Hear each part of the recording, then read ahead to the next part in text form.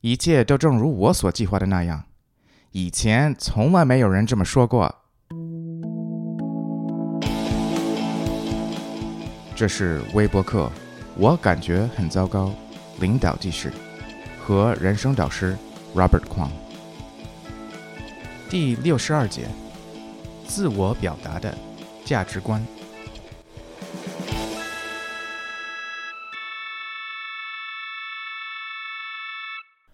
也许对你来说很意外听到我最近在关于自信心缺乏症讲习班中的意外的突出表现。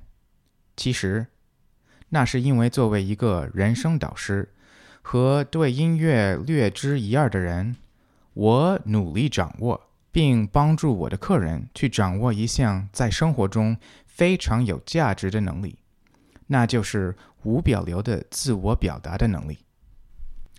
反思自己工作和学习音乐的过程，我发现在阐述和发表自己的看法或观点时，总是在寻求别人的认同。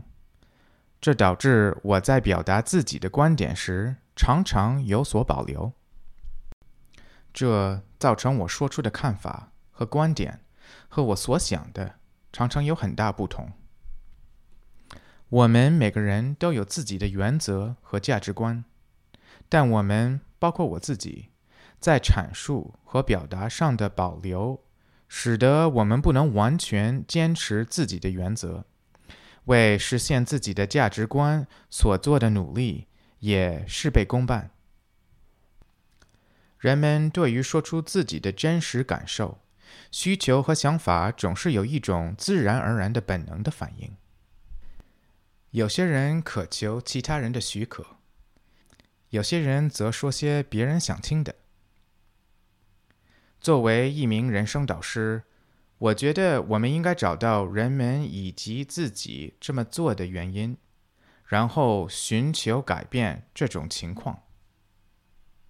现在全球都在展开各种保护言论自由的行动，我们也应该自由地表达和阐述自己的想法和观点。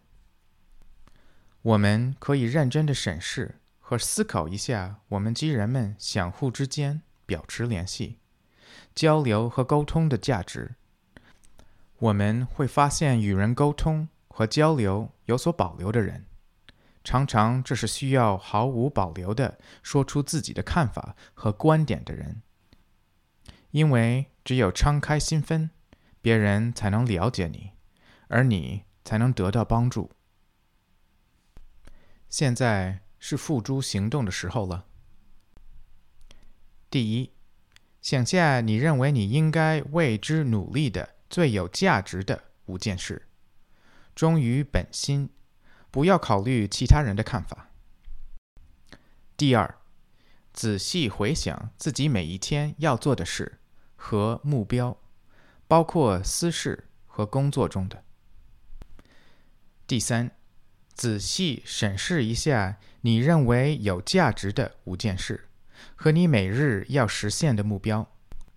你应该做些什么，或说改变什么，能帮助你接近和实现你认为有价值的事和目标，无论过去的或现在的。下周再见。你可以在 www.robertkwongcoaching.com 再关注我们。